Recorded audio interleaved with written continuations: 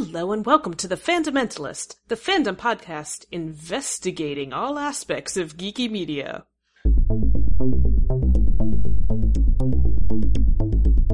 Welcome to the I Disappoint Dad Club. I've spent my life trying to build something here. Growing up a non-white, non-straight girl in Blue Springs, Nebraska. I wouldn't wish to excite your anticipation.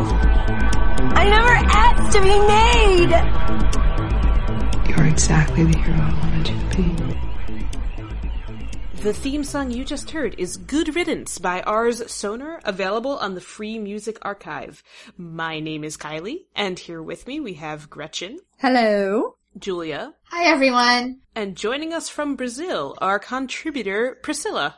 Hello. And we are very excited to have her here. Mm-hmm. You might recognize what she's written. I'm thinking like 3% recaps and reviews. Those were really good. I loved what you and Katie did with that. Thank you.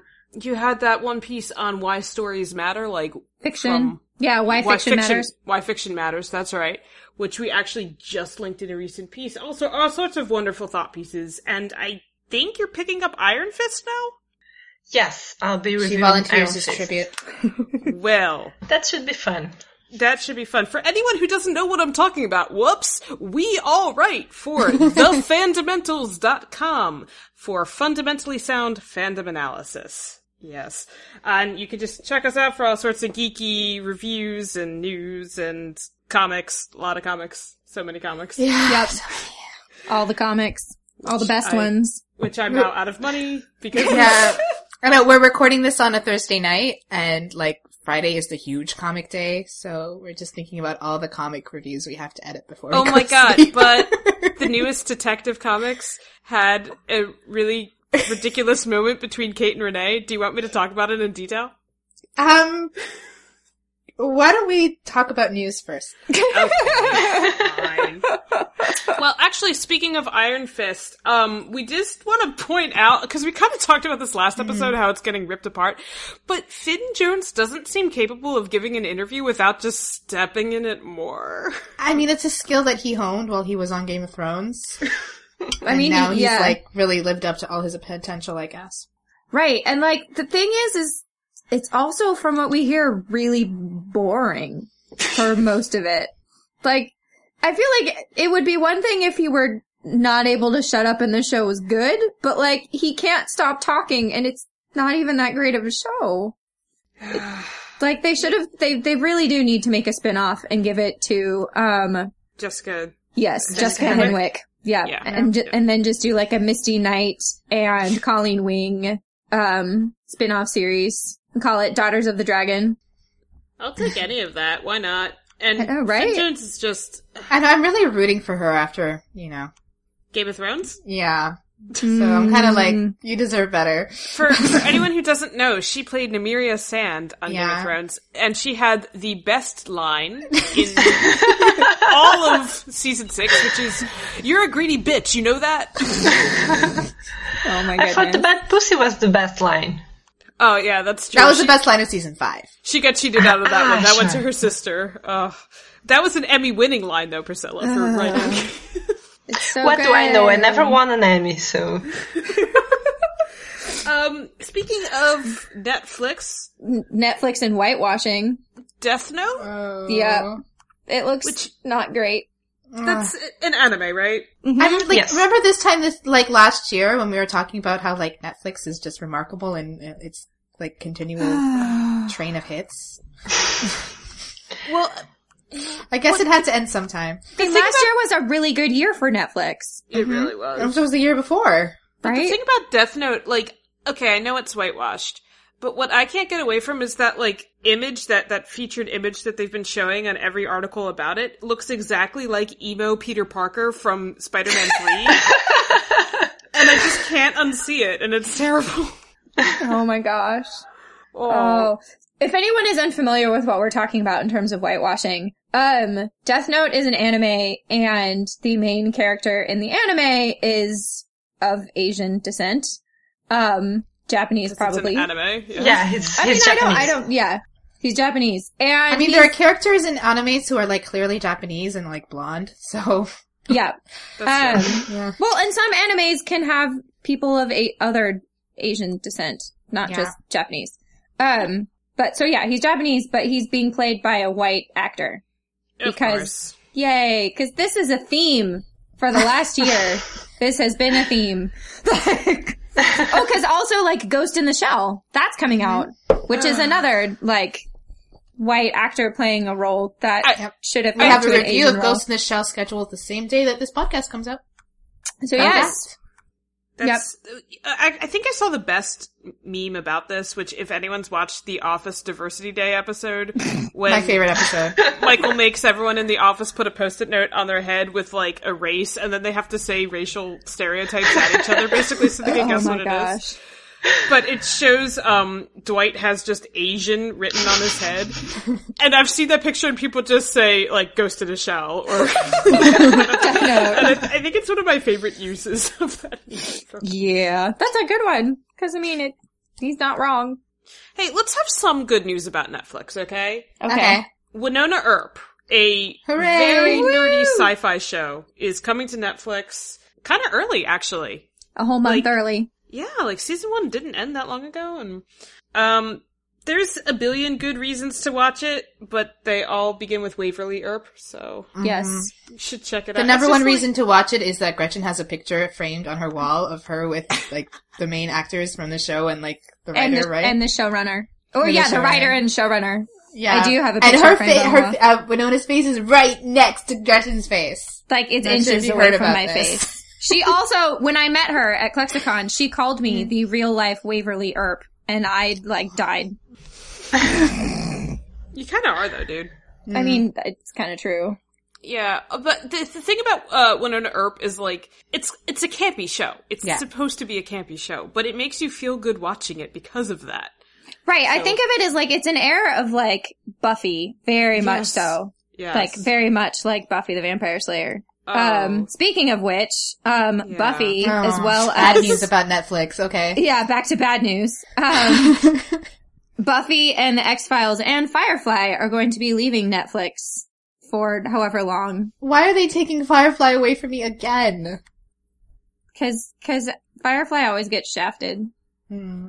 Ever since it aired. Buffy is... I'm surprised they're order. getting rid of Buffy. That was, like, such a Netflix staple for so long. I mean, it's probably like the whole thing with, like, whatever they call it. I guess they don't call it syndication on Netflix, but it's probably all complicated and stuff, and they have quotas and things. I don't know. I don't know how it works. But Yeah, I have no idea how it works. I is just want my Firefly whenever I want it, you know? Yeah, this is just kind of... I feel like I need to binge watch Buffy really fast now, but that's not easy to do. No, because there are 7 seasons. Yeah. Although, you know, some of them are take it or leave it. Mm-hmm. If I'm being honest. Right. It is kind of weird, though, because this is the 20th anniversary. Yeah. This year is the 20th anniversary of You know Buffy. what it's also an anniversary of? What? Remember Potter Puppet Pals?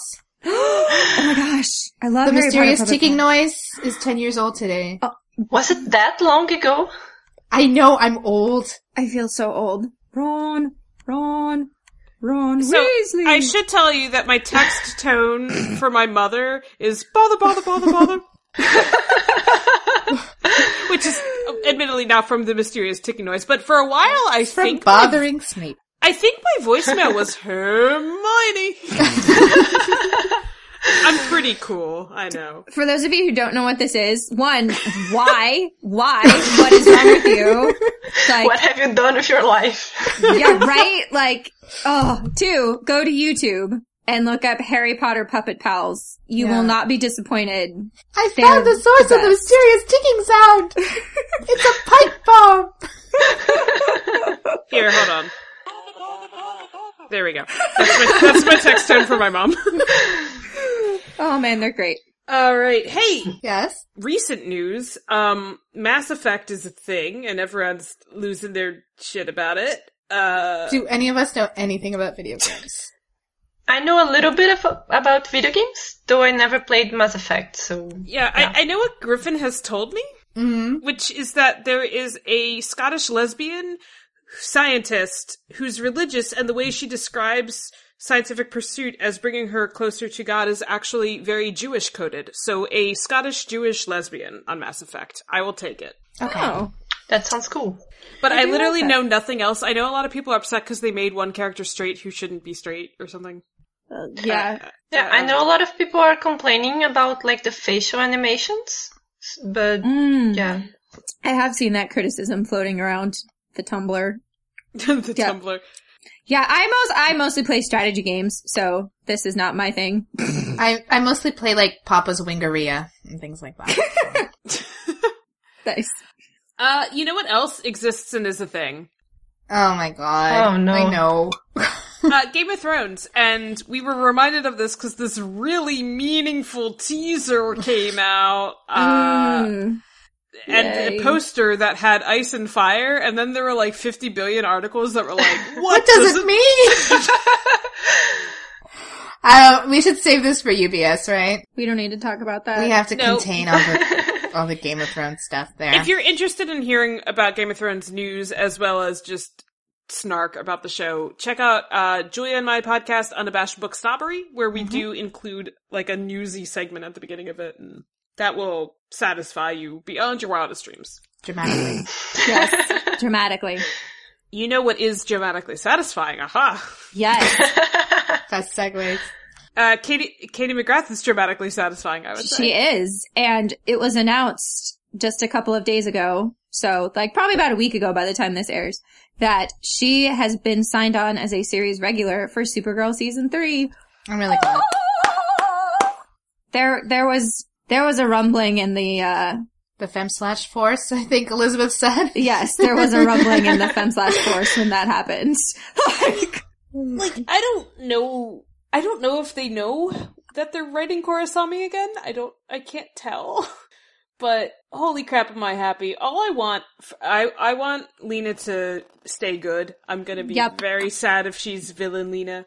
I can tell you that. And I really want her to bond with Win. Because basically I want the bro Sami, bro TP again. Yeah. That's all I want. I mean, they basically would be that. Yeah, but we'll have to see how the season ends to really speculate more. And speaking of gay female characters, yes. I mean, in my head she is, in a lot of people's head she is. She's getting an ex-boyfriend, but I mean, I think she's definitely not. She can be platonically interested in.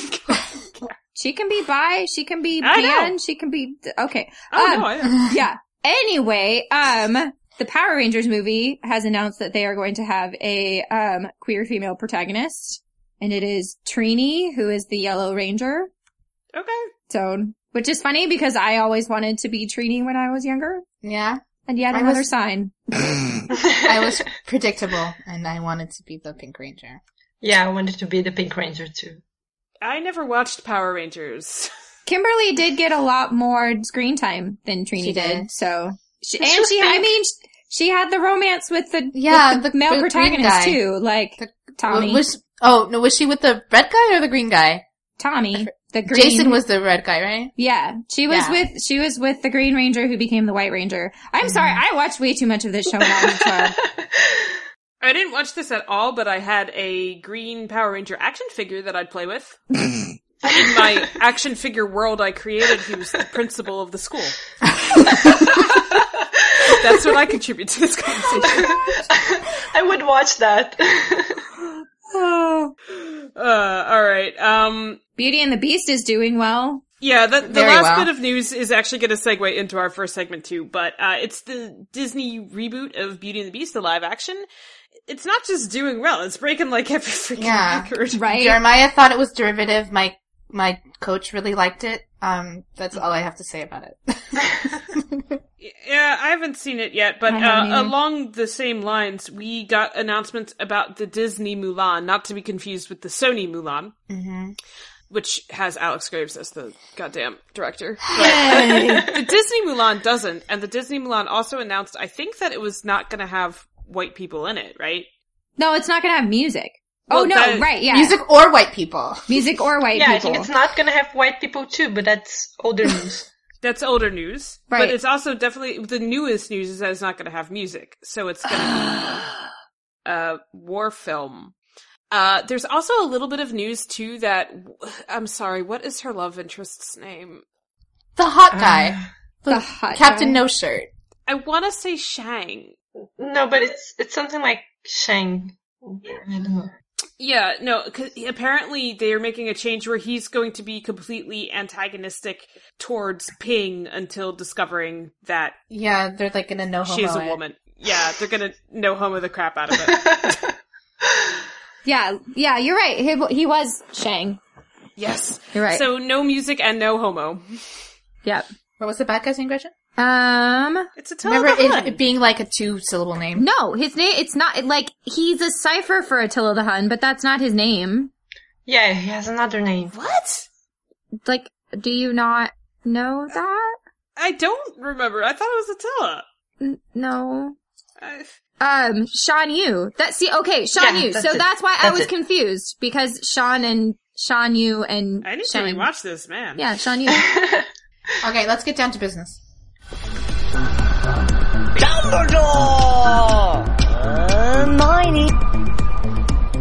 Okay, so our first segment is going to be loosely on, jumping off that news about Beauty and the Beast and about Mulan. And if you actually want to hear a more in-depth conversation about those two movies specifically, you should check out our movie podcast that we have on the site called Cinematic Release. If nothing else, check it out for the puns. Yes. However, I want to just tell you what we also have coming regarding Disney reboots. Do we have time to list them all, or? I mean, we want to keep this podcast at about an hour, so. Oh, that's true. Okay, so October of 2018, we have Jungle Book. In Did November they just do Jungle Book? Didn't they? Yeah. They totally did. There was a We Jungle watched Book. It wasn't Oh, like wait. Oh, wait, you're right. I'm sorry. No, this is the another Warner one. Brother. This is another Jungle. Yeah. So this is not Disney Jungle Book. This is Warner Brothers Jungle Book. Great. Because we need two of that. In Okay. November of 2018 is the Disney Mulan. Mm-hmm. In December of 2018 is Mary Poppins, and this is the one that's starring Emily Blunt. In either 2018 or 2019, we're gonna get an Aladdin. Yay. We are then, probably 2019, going to get a Cruella de Vil, the movie, a la Didn't they already Maleficent. do that? No. At the 102 Dalmatians? I don't know. No. No, this is about Cruella specifically. Okay. Like, Maleficent was not, Did anybody see that movie? I saw saw Maleficent. that movie. Like, in Yeah, I the saw world, the I mean. movie. Yeah, he did? Okay. Yeah, Joe, it was like a huge movie. Was it? I didn't think Cruella needed a ton of fleshing out, because wasn't she just Anita's, like, weird college roommate who skinned puppies? Like, Yeah. she shows up one day and Anita's like, wow, I'm sorry, she did not seem like that in school. Oh, apparently they're rewriting her. Like, it's gonna be a revisionist, which is something we can talk about, like, using these reboots to, like, as a revisionist storytelling. Oh, and they're having a script writer who also wrote Devil Wears Prada. Oh, which, I mean, basically was, like, Cruella de Vil runs the magazine. We also, at some point, are getting The Lion King. Live action, what? A live action Lion King? What? It's probably gonna be like Jungle Book with, No, we with can't, like, we can't let CGI. this go. How are they gonna have a live action movie with no humans in it? Julia, calm yourself. We are getting two Little Mermaids, one Disney, one not Disney. Dumbo. Why would they do a live action Dumbo? The Jungle Book 2. Snow White. Maleficent 2. What? I mean, Maleficent was okay, but is there more story to tell? Pinocchio. We're getting two Pinocchios. We're getting two Pinocchios? Yep, one Disney, one not Disney. Oh my gosh. And apparently Prince Charming might be getting his own. From Cinderella. Oh. And it's starring, Yeah, right, because that's Richard, what everybody wanted. Yeah. Right. it's Richard Madden. I guess they think he's hot. We might be getting a guess he's Tinkerbell. Winnie the Pooh. Oh my god, I can't read this list anymore. We don't have time to talk about all this. Tinkerbell. Right. Like, why? Oh my gosh. Peter I was Rabbit. asking for You those skipped it. movies. They're making a Peter Rabbit movie. Like, who wants Peter Rabbit? They're making Sword in the Stone, dude. Who wants that? Oh, Sword of the Stone is actually, like, with humans in it, at least. But that movie's I mean, at one point actually there's hilarious. squirrels. Okay, that movie is, like, fucking awesome. I have to do, like, remember I did that thing about the Black Cauldron? I have to do that for Sword of the Stone. I love it. Archimedes is, like, my favorite. I Remember the love part where they, like, Archimedes. they're squirrels for a while? Yes! Oh my gosh, I love that movie so much. I have no idea what you guys are talking about. Like, It's hilarious. You should watch it. It really is. It's super funny. So let's bring this around and have a discussion about, what is this? Why are we having this many reboots? Is this a good or a bad thing? Like, especially if they're going to be anything like Beauty and the Beast, which it probably will be because Beauty and the Beast is doing so well. Like, that's like a shot for shot of the animated, and you're just like, what does this add? I mean, I'm happy for Emma Watson that she got to wear a pretty dress, but... According to Jeremiah, it added about 20 minutes of filler. What was in that filler? Like, it gave mentioned her Bella mom. backstory or something. Oh. Yeah. Oh. It mentioned her mom. Wait, is her mom alive? No, but it mentioned that she had her. one. Okay, so they lampshaded the absent mother. Good. Yeah. In some versions of the story, there's actually a stepmother involved. That makes a little more sense. Mm-hmm. But, okay, that's good. But yeah, no, actually, Joy, I think that's a really good point because, like, the box office numbers basically said, you repeat the formula, you are going to have a smash. Mm-hmm. And that people don't want anything new and inspired. And, is this good? Like, I'll admit, I'm not really sure I understand why we have any of these. Yeah, I mean, like, it's kind of like a novelty, Like, it's the movie I remember that's animated from my childhood, but it's with, like, Rob Stark in it, like, and won't that get old? Yeah, I feel like it will. Like, I feel like it is. Yeah, I mean, I feel like it's already old. I mean, the one thing that I can get is the revisionist thing, which I brought up when we were listing them, is like, that is at least something I can understand. Like Maleficent, which was basically an attempt to, like, let's tell the story from a completely different perspective. Yeah, that was a very, like, Wicked-esque kind of thing. Yeah. Which I like. Generally, I do like the revisionist reboots. That doesn't seem to be what we're getting. No. At all. I mean, like, no, you're right, like, exactly right. Like, Gretchen, like, I can see that kind of thing, like, White Star Goes to Sea kind of thing, being like something that's valuable that contributes, especially when it's such a familiar text. Like, Beauty and the Beast is such, like, we all know that story, we've all seen that movie. But, like, shot for shot, I mean, why? Well, Mulan can't be shot for shot. No, well, they're not gonna have any music. So. Which is awful, because the songs in Mulan are some of my favorites. Like, there's so many good songs. I'm actually okay with Mulan not having music, sorry. Oh, really? What do you like about it? I don't know, I like the story of Mulan, and I'm okay with not having music, because, I don't know, I guess the musical format works better in animation, perhaps not so much in live action. And I don't want the same story that we had in the animation, although but it seems like you are going to have the same story, just without the music. Yeah, I actually fear the grimdark Mulan, but oh my gosh, don't get that. Alex Graves. Oh, that version's going to be totally grimdark Mulan. Like, well, and I don't think there's going to be a ton to differentiate these two movies, is what I'm thinking, because, like, at least if one of them had people singing, that would be something. Yeah, that's true. I don't know. It would justify having both movies, but at this point, why are we having two Little Mermaids or two Jungle Books? I don't think anything justifies that, other than, like, remember for a while Pixar and DreamWorks were doing that dueling movie thing? Yeah, it's that. And Pixar was winning. Pixar always wins.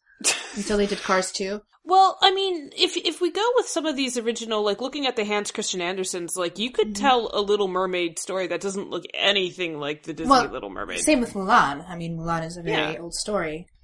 Yeah, but that doesn't seem to be what's coming out of the Disney studios. No, and it doesn't seem to be what's coming out of Sony either. Like, I don't think that, like, cultural sensitivity is their thing. I'm sorry, I'm still salty about the whole Alex Graves thing. You know what I'm salty about? The non-Disney Little Mermaid. I'm very salty about the stuff that's coming out about that. What's coming out about that? That looks weird. Like, one, like, the villain is the only person of color in the whole movie. Oh, God. That's always a great start. I mean, have your villain be the only person of color. That sure is gonna make a box office smash. Woo! And he seems to be, like, weirdly based off of the villain from Princess and the Frog. Like, I get kind of like a voodoo Cajun vibe, which just, like, makes it worse. Like, in my opinion. God. It's, like, set in a circus. Does she die at the end, like in the Hans Christian Andersen story? I don't know, but like I feel like especially with Little Mermaid, like there's and if it's not Disney, because Disney I think would have a harder time like doing like gender bending or like race bending or like those kinds of adaptations, because people might get more mad at Disney for like, you ruined the original movie because you made Ariel black or whatever, like because people are jerks. Yeah, people are jerks. So I feel like a non-Disney, like, retelling of this fairy tale is, like, the perfect way to, like, add in more diversity, add in more representation, like, do something different than just have a bunch of white protagonists with, like, an evil voodoo black man as the villain. Like, but why is that what we're getting? Yeah, having more diversity would actually justify the reboot. Because, we're fixing something that was wrong with the classic Disney movie, but... Right. Yeah, and Disney is certainly... I thought Disney maybe would fix some of their own sins, but, like, given all the fart sniffing that was going on for Gay LeFou, and, like, no one even picked up on it? Are you kidding me? Because it was what, like, blink... Oh, the way Jeremiah put it. He said, I didn't blink and I still missed it. Right. But, like, I don't know, how does this relate to, like, a medium that's kind of famous for constantly rebooting, which is comics? Well, comics do something a little interesting. I mean, there are definitely reboots, but they do a lot of soft relaunches, is what I'm finding. What does that mean? And at least with... Okay, well, like, at least with DC, I don't know very much about Marvel, but from the impression that I've gotten and from my conversations with Griffin, it seems like when DC does a soft relaunch or a soft reboot, it's that it is a new story. So, like, the rebirth that's going on right now in DC. They are new stories, but then they kind of, like, purposely pick which pieces of canon they're going to bring into it and, like, which they're going to have their characters remember and sort of marry it all together. So there's almost this, like, emotional compliance to what came before it, but not necessarily a strict literal compliance. And the best example I think I can give you right now is Renee Montoya. I don't know if she ever was the Question. I don't know how much the events of 52, like, are still intact for her, because for other people it's kind of not. But, like, she still knows Kate is Batwoman. So there's sort of this, like, and they still have that kind of history going on. So it's like this emotional compliance to what came before. I'm assuming, like, her story about that mostly happened in Gotham Central with her being outed happened, but maybe her elements of her leaving were different, that kind of thing. So it kind of lets you do a fresh story without worrying about what came before, but in a way that still is with consideration to the history. So that's like a soft relaunch. You could even view The Force Awakens as a soft relaunch of the original trilogy when you think about it. And that's actually the bigger criticism of it. Yeah, I mean, it does very much feel that way. And I'm a little more forgiving of it for a medium like comics that have been going on for, almost a freaking century. I mean, correct me if I'm wrong vis-a-vis comics, but definitely like The Force Awakens. The reason that they did that, like, relaunch was that it was felt like the franchise was broken.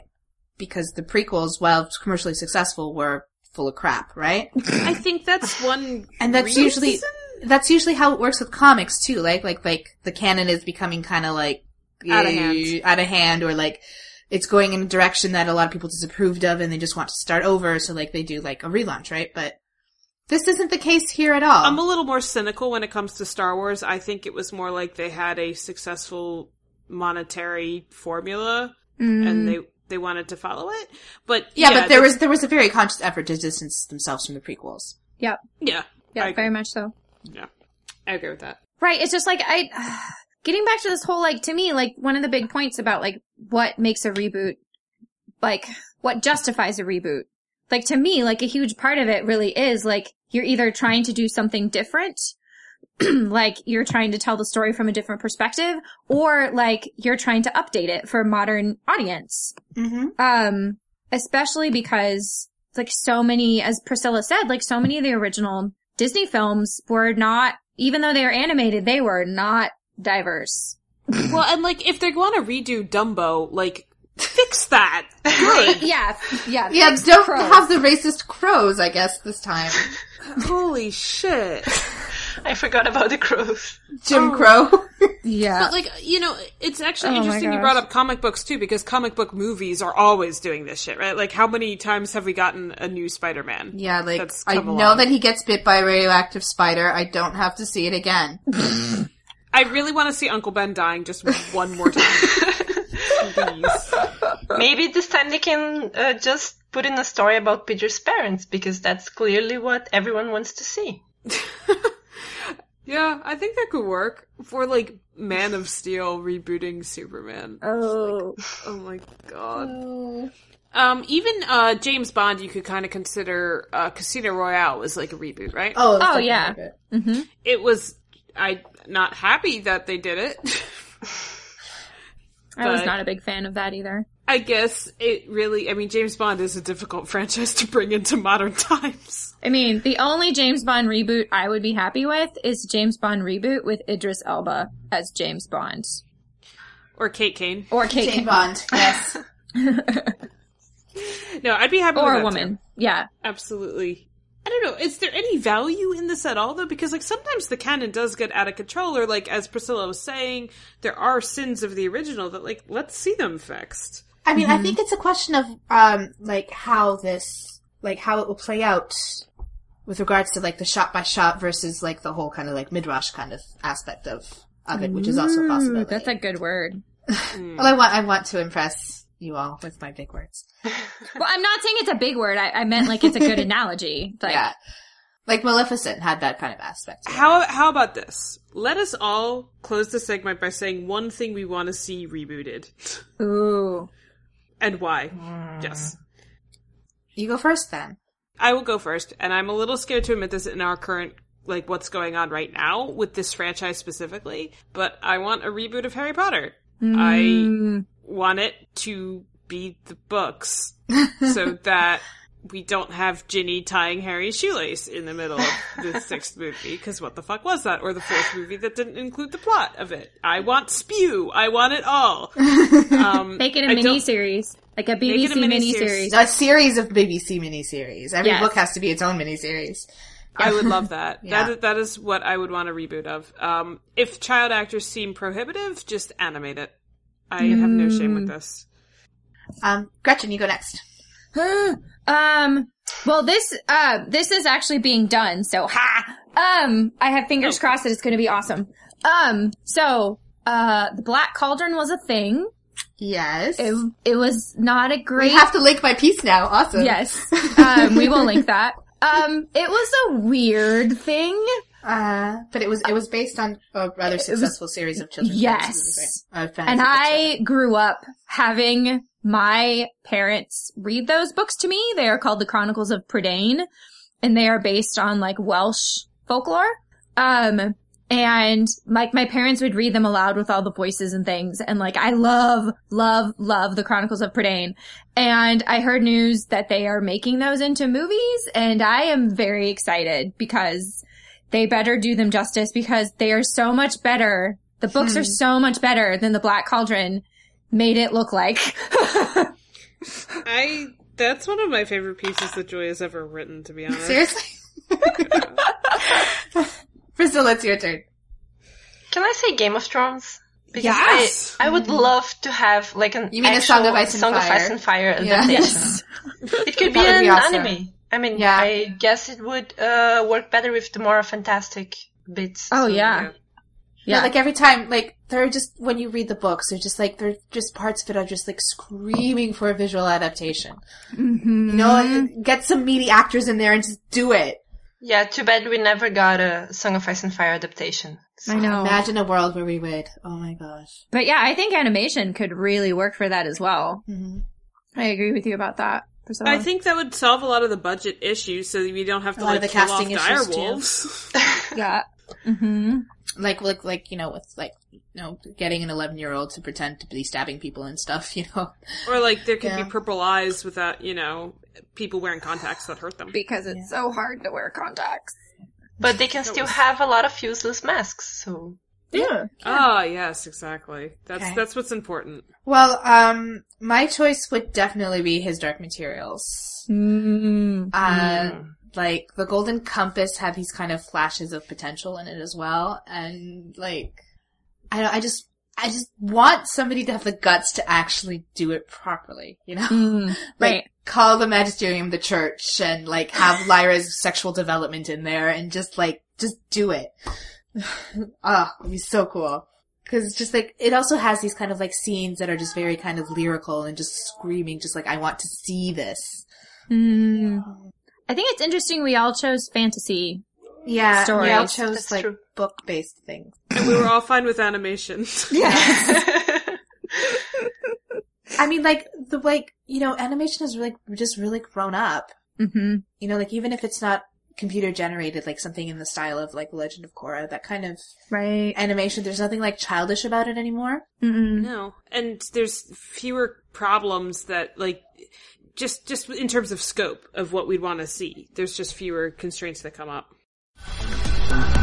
But you know how it is when you get those manly urges and you just gotta kill something. Alright, so this is what part is it? Part 4? In our continuing series on David O. Selznick and his maxims of adaptation. In case you forgot, David O. Selznick was the brains behind Gone with the Wind, which was probably one of the most successful book-to-screen adaptations of all time. And he also had this habit of getting high and dictating really long, rambling memos. And one of these memos was to the screenwriter of Gone with the Wind, whose name escapes me, and where he basically set out, like, the things that he should keep in mind as he is, adapting this very successful book. Very successful, but not very good book. And it kind of, like, came out to be maxims, or kind of like rules that can really be seen as guidelines from someone who is very successful at it on how to adapt. Number 4, I think this one is my favorite. I'm not gonna lie. We will be forgiven for cuts from the source material, if we do not invent sequences. Though he does admit that sometimes it's necessary. So basically, like, when you adapt things, especially in something that has a much more constrained time frame, like, you know, a movie. Like, a movie could be 2 hours, 3 hours is pushing it, you know, but, like, a novel can be really as long as you like.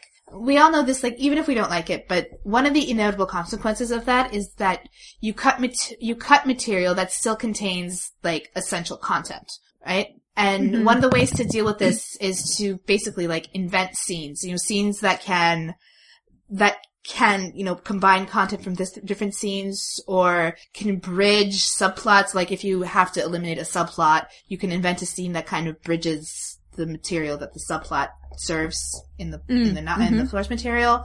Or you can, you know, invent a scene to portray information that you get from interior monologue or exposition in the novel.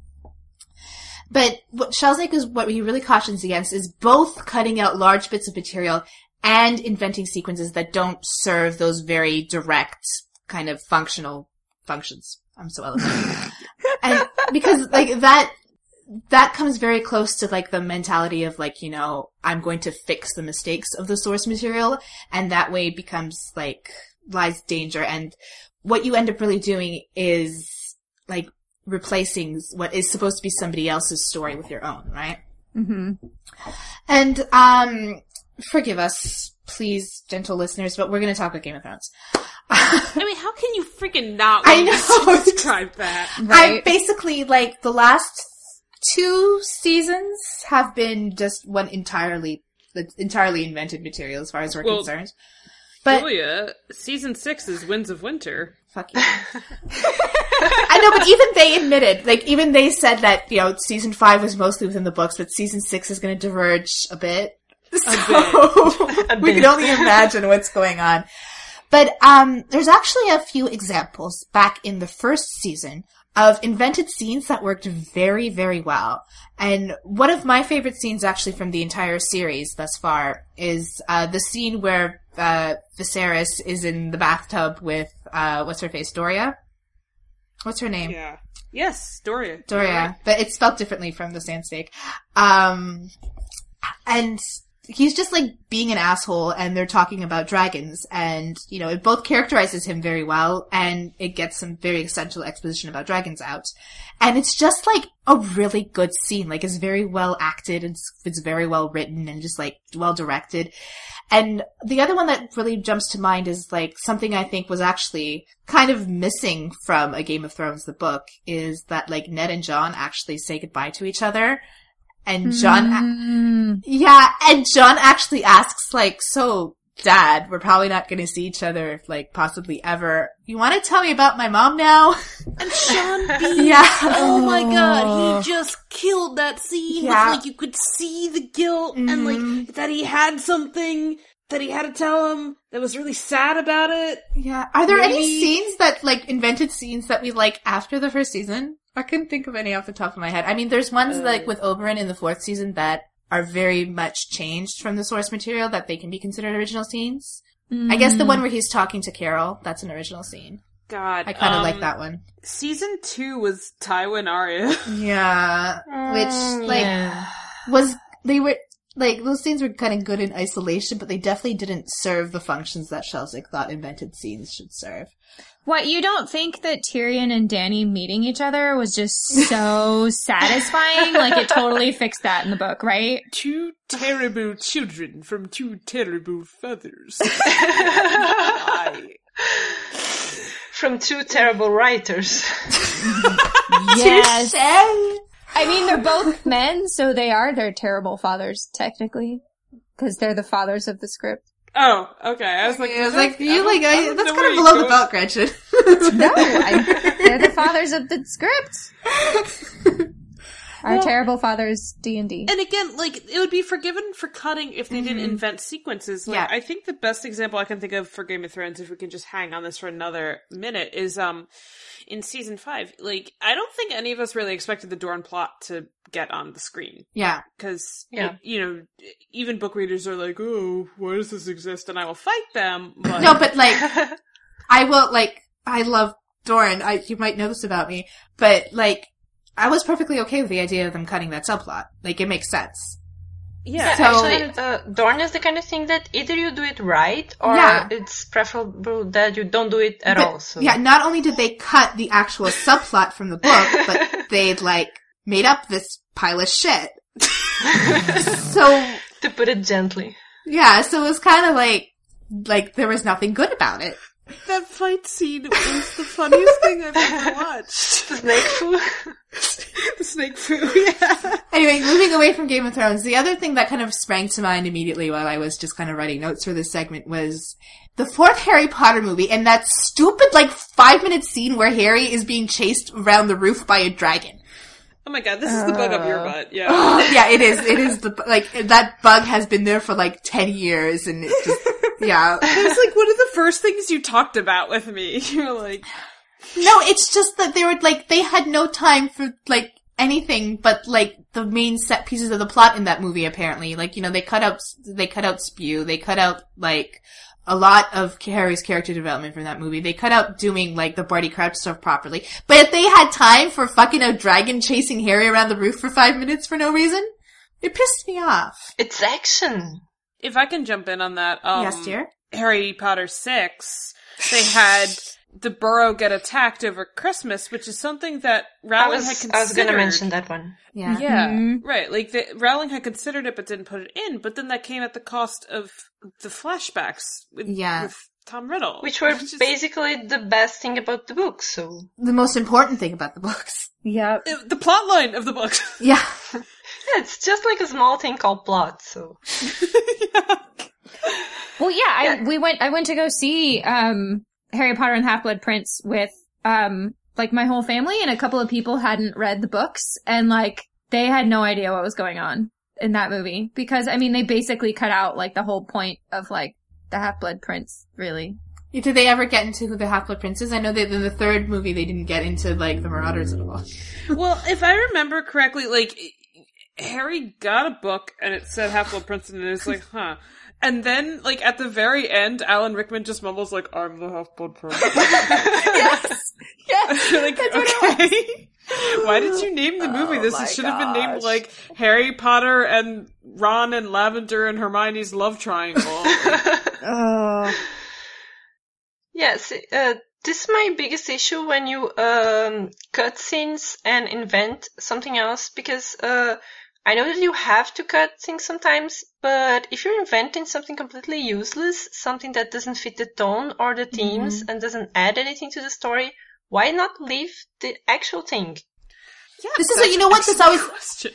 Three Musketeers, the book by Alexandre Dumas.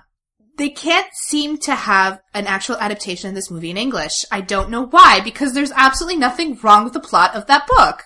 But they're always just like, you know, like whoopifying Milady de Winter or just like adding all this weird shit with Francesca and just like, what is this? What are you doing? And I don't get it. And it really, like, why can't you just adapt the plot? Right. I guess it's a perceived flaw. What is a perceived, like, what's wrong with the plot of the Three Musketeers? I don't know. I don't know, the Burrows scene in Harry Potter, I remember reading something about, they wanted to add more tension, but that didn't work at all. So. Nope. I remember there was that blink and you miss it reference to, Remus and Tonks being in love in that scene. Oh, yeah. Right. I know, can you think of any time when an invented sequence was a good thing in a movie like this? I mean, the one that a lot of people say that they really enjoyed in the Harry Potter ones is the sequence where we actually see Hermione obliviate her parents, which, like, the thing is, like, I think that is a very powerful scene on its own. I don't think it's actually what happened, though. Like, it is a very powerful moving scene, but, like, that's not Hermione. But that's a problem with the way they adapted Hermione from book to film. Yeah, well, they don't remember that they have a daughter, and they always right. Yeah, she erases their memory so that so she doesn't exist, which like is a really like emotional scene in the film. And you watch it, and you're like, "Wow, this is really emotional." And then I think back later, I'm like, "Yeah, but like Hermione probably wasn't that emotional about it. Like that's not her." Not. But like it is a successful scene based on the adaptational choices they had already made for this character. I'm trying to think of any invented scene though, because I'm trying to think of like the go-to adaptations we always talk about, like Lord of the Rings or something.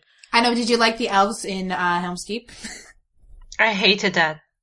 That was so stupid. And that's also not like... I mean, I guess when I was watching it without any book knowledge, it was fine. But I wouldn't call that an added sequence. That was just like, oh, here's some help. That's definitely an added sequence.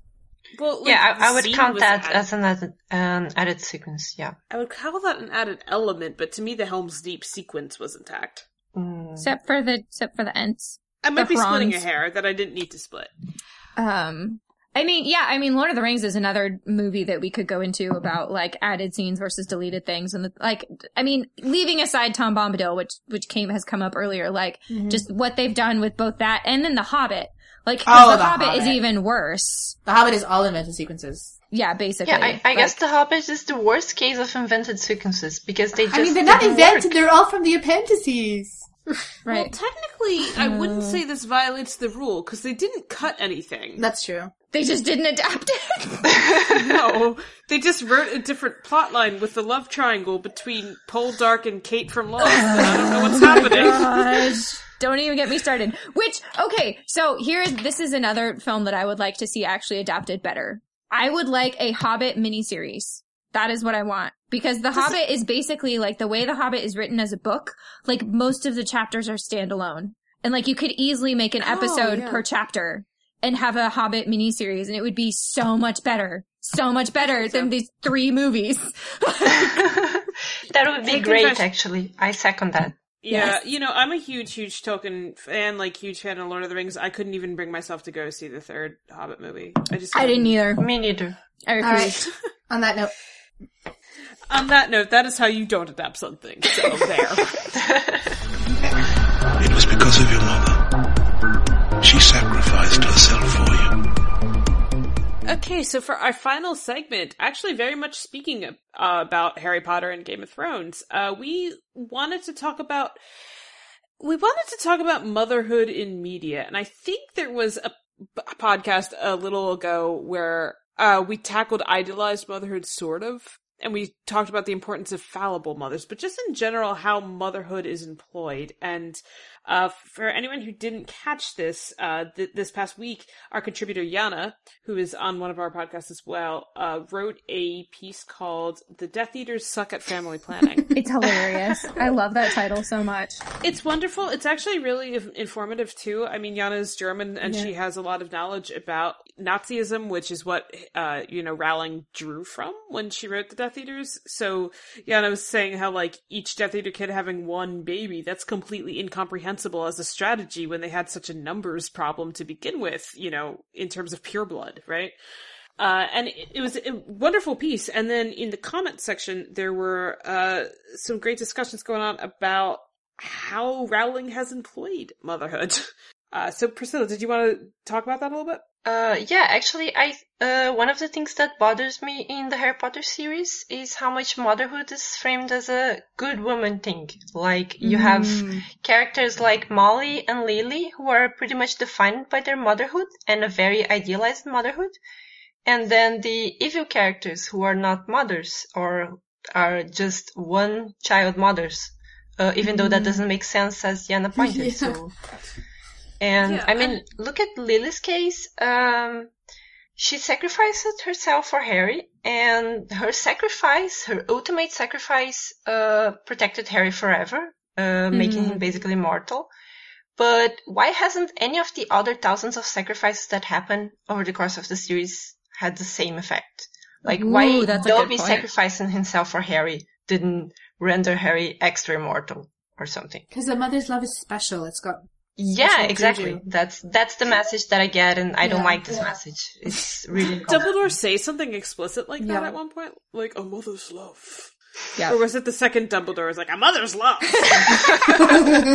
Sorry.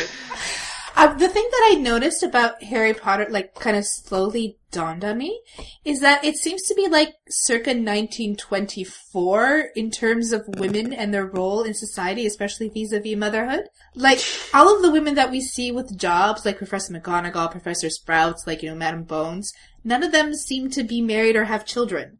And all of the women, very good point. All of the women that we see who are mothers are all, like, stay-at-home mothers, which, of course, is fine, but, like, all of them? Yeah. I mean, I guess in The Cursed Child you have Hermione who has a job, but, like, in the actual novels, like... That's weird. I didn't realize where all the working moms at. Yeah, me neither. I'm surprised I never noticed this, actually. Yeah. So. And, what's strange, too, because you're talking about, like, even the evil women, and I'm thinking, the only, like, Death Eater mom I'm really thinking of is Narcissa Malfoy. Is she even Death Eater? Yeah. Or is she just kind of associated with the Death Eaters? Because she her kind of husband just, like, got sucked into it, and then, like, of course, she was so concerned about her son that she lied to protect Harry, and, like, it was a mother's love that, allowed him to get out of that situation. Yep. Again. Yeah. Which is poetic, I guess? I guess. But also problematic, so... Yes. I mean, it's poetic in that, like, Voldemort's Achilles' heel was not understanding the power of love. Yeah. But it seems to be this very specific kind of love that he doesn't understand. Right! And because his mother was a gross rapist, I guess. Right! That's what I was thinking! Like, it's very specifically about Voldemort. It's not just that Voldemort doesn't understand love, which that is a point, but it's he doesn't understand a mother's love. Because he had a bad mother and ended up in an orphanage. And so these two, like the female characters who sacrifice the most are mothers, and, like, he can't predict it because he doesn't understand it. Oh, gosh. Wow, hey, this got worse. Right? So Harry Potter is basically about mothers. Right. And how special they are. Mm-hmm. Yeah, the power of a mother's love to, like, conquer evil. Like, literally conquer evil. Well, I guess mother's love is nice.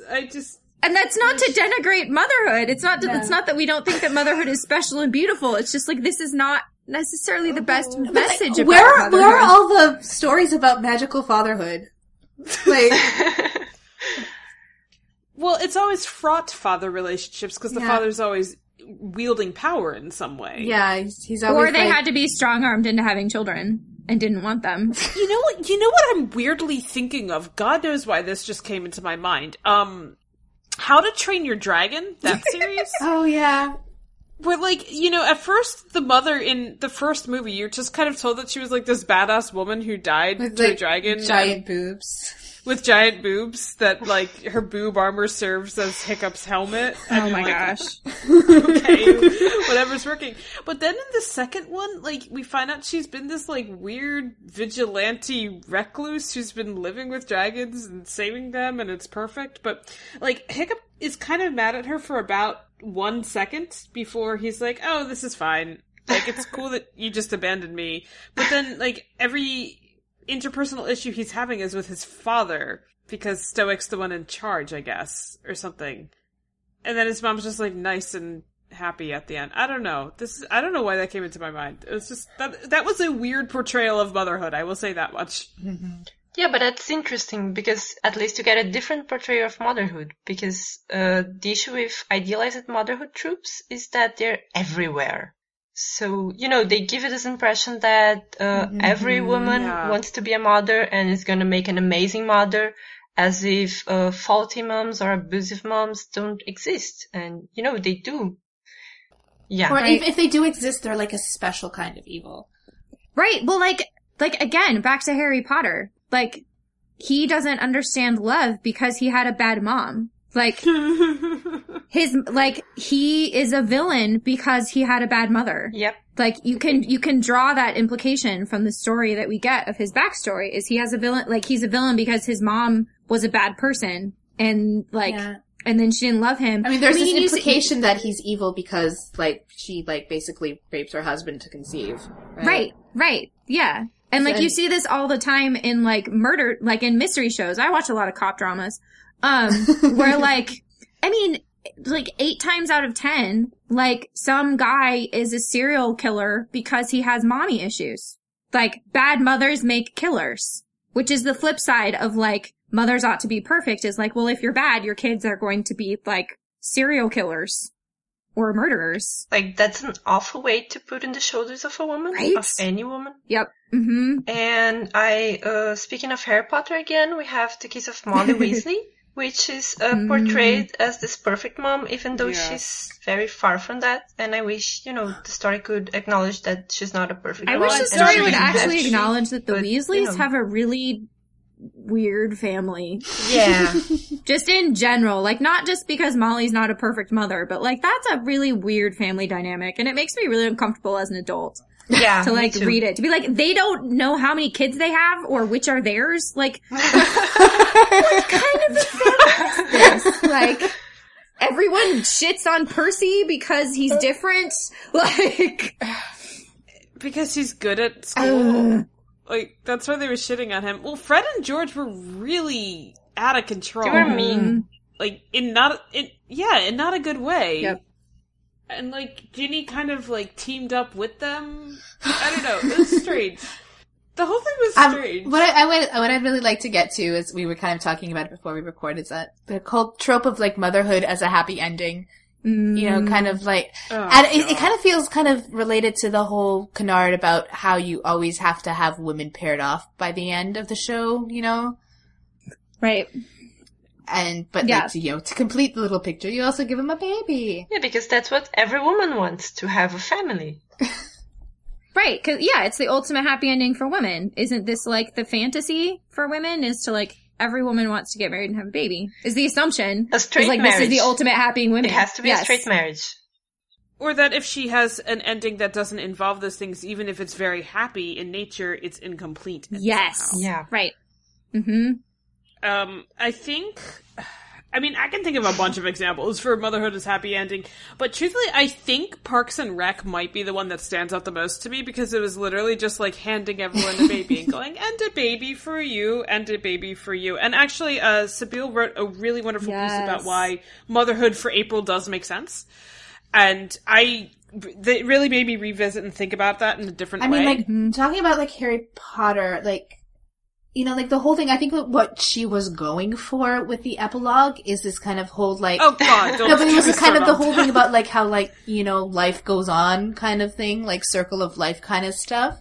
No, but, like... No, like, in that context, like, the whole, like, you know, like, kids as kind of, like, emblematic of the fact that there's going to be a future. Yeah. You know, that kind of works in like that kind of story. Where like the epilogue is supposed to be like, you know, like we started with Harry going off to Hogwarts and now, you know, the next generation is going on to Hogwarts and like there was this horrible trauma in the society, but they got through it, they survived and it's gonna go on, right? So like, this isn't always a stupid way to end things, I don't think.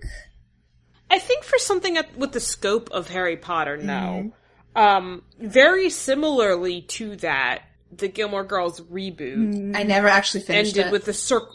Yeah, well, it ended with a circle of life kind of thing. I guess I won't go into specifics, but you can probably guess at what I'm talking about because we're talking about motherhood and the circle of life. But that, like, it made less sense because it just seemed like having some, like, life be cyclical for the sake of life being cyclical. It had nothing to do with anything. And it's like, wouldn't you want Rory to have, like, more options as a woman? Like, I just don't understand why this is the story we're getting at all, but okay. Right, especially Rory as a particular character. Like, first, I think that's the other thing too, is like sometimes motherhood as a happy ending works for certain characters or for certain stories, but it shouldn't be the default of like every story with a female protagonist has to give her like a husband and children in order for her story to feel complete. Cause like for me, the biggest offender for this is the Hunger Games. Yeah. Because it's literally tacked on. Like, it is literally a single page at the end of the last novel that has absolutely zero to do with any, like, you could finish the book without the epilogue and it's a complete story. Like, it is a complete story without that epilogue. And there's literally just like a single page that's like, oh, and by the way, like, you know, just in case 7 you're years wondering. from now. Right, like, she's married and has babies and is now finally happy. Like, and it bothers me so much. This reminds me of this in 3% when, they get kicked out of the process, there's this, like, voiceover that tells them how to cope. And, like, the one thing they tell them to do is go have kids. Oh my gosh. And it ends up being, like, really fucked up because, like, they sterilize you and things like that. So, like, they depend on people having kids to keep this whole thing going. Like, yeah, it's just like, the happiness of parenthood will help you cope with the disappointment. Well, I mean, that's kind of how it plays out in the Hunger Games, which is why it bothers me so much. Because I have a review up on the site, which we can link to, where I reviewed the novels. I haven't seen the movies, but I read the books. And to me, like, the books are like this masterful exploration of, like, PTSD and trauma and, like, what being, like a war hero, like, it's all about the psychology of war from the inside of it. And, like, so it's all about trauma. And so you're reading this series of novels about trauma, and it's like, oh, by the way, she got married and had babies and has no trauma anymore. I'm like, oh, so are you saying that getting married and having kids, like, I know that's not what she means, but like the implication is like motherhood fixes her trauma. That's the implication in the Harry Potter epilogue too. I mean, the last line, you know, all was well. Yeah, I think this is my biggest issue with both Harry Potter's ending and the Hunger Games ending, because you could have a story where, oh, look at all those traumatized children, they, I don't know, they move it on somehow. Yeah, well, like, life goes, like, or like, but like, on the other hand, you have like a novel like, you know, Man in the Grey Flannel Suit, which is like an obscure novel from the 50s, but it's basically that's like, you know, kind of like guy, like a family man who goes back, like he has the house and he has a job where he always wears a gray flannel suit, but like he's dealing with all this shit from the war and everything like that, and he's just like he has this happy life and he's normal, but like he's still like suffering from what happened to him like 10 years before, right? Mm-hmm. And like with these two endings that we're talking about, it's like they're pretending that that's not a thing, that like, yeah, sure, like, you know, Harry will be, you know, he'll be successful, he'll have a family, and, you know, he'll have a quote-unquote normal life. That doesn't mean that what will happen won't affect him for the rest of his life, because it has to, right? You know, that's actually a story I would like to read, so. Right. Yeah. Right, yeah. And with Katniss, like, the other thing with Katniss Everdeen in the Hunger Games books is she says repeatedly throughout the novels, the one thing she does not want is to be a mother. Yeah. Like, she says over and over and over again, like, oh, well, the implication is that she doesn't want to be a mother because she doesn't want to have kids who are, like, you know, gonna be caught up in the whole Hunger Games thing. I mean, she says it that way, but there's also this there's also an outside implication that she's just like, she doesn't really want that, even like, a part of it is, like, there's war going on, but, like, I got the sense that it was more just, like, she's had to basically, like, mother her own mother and her sister, and is like, well, I don't want to do this for the rest of my life. And there's also a big major war going on, so why would I want to bring kids into this? Yeah. Like, so it just kind of, like, undermines her entire characterization to, like, make her happy ending that she got married and have babies. When, like, this is the thing she kept saying she didn't want. Yeah, it kind of gives you the impression that wanting babies means she's healed of her trauma somehow. And, you know, I really don't like that implication. And it I get the same vibes from Harry Potter. So I guess we could have... he dropped all the authoritarian stuff to describe a wedding cake for 50 pages. I think we could have a good ending with the kids growing up and having their own kids, but I don't like the way it was framed because it's motherhood and fatherhood in Harry's case as default happy ending. So right, or like maybe some of them don't have kids. Yeah, exactly. Yeah, like what a concept! What a concept! Yeah, why do all of and the of course protagonists... Draco had the one kid because he's a Death Eater. Because he's right? He was raised in that environment. He has one child. I mean, I know we're getting close to out of time, but like the one other thing that like, I know, I heard the buzzer. Yeah. Like, I mean, do you want to save it? Do you want to save it for next time? Maybe, Gretchen, we can do it. Oh, sure. Yeah, we could talk about it next time. Yeah, I was gonna say, we had like, just so you guys know, we had a bunch of motherhood tropes listed here that we were like really excited to get talking about. Yeah, we got getting through one. Like evil stepmama, absent mother, infertility, like that kind of portrayal. I think this is a really good conversation because, I mean, definitely how women are portrayed in media is something that we care about. And most women are mothers. So, yeah. And if Priscilla is into it, we would like to have you back as a guest at some point as well. I would love to. Pick your brain. Yay! Yes, it's very lovely to have you on.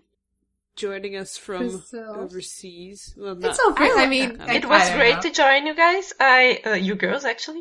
And, no, guys is a gender neutral term in that context. Yeah, that's true. Let's not unnecessarily gender things, so. Exactly. You read our stuff. Exactly. It's almost like we just did a whole, like, a segment on unnecessarily gendered things.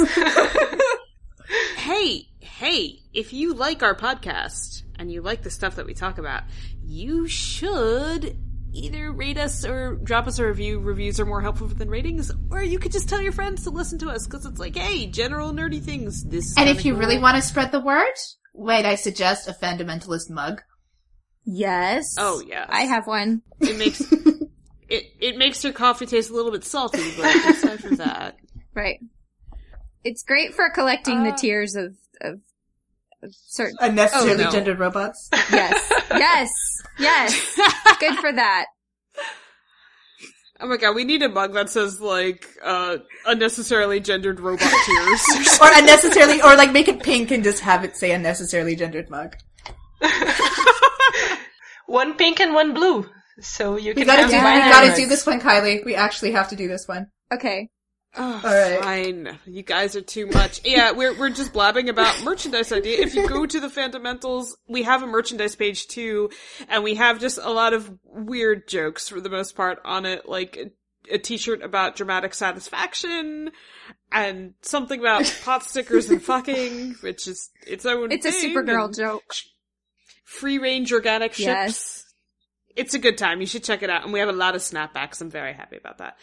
But yeah, otherwise, drop by the site, drop us any comments on this piece or any suggestions about something you'd like to hear us tackle, and we will talk to you next time. Hey everyone. Bye.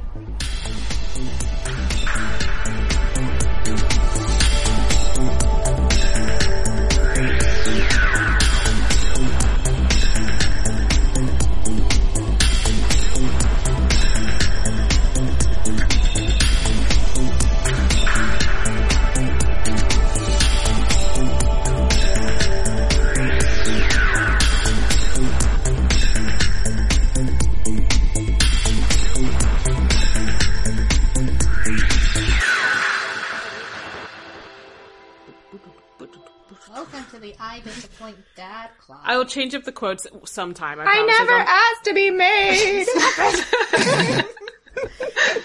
One day we will just reenact the whole thing.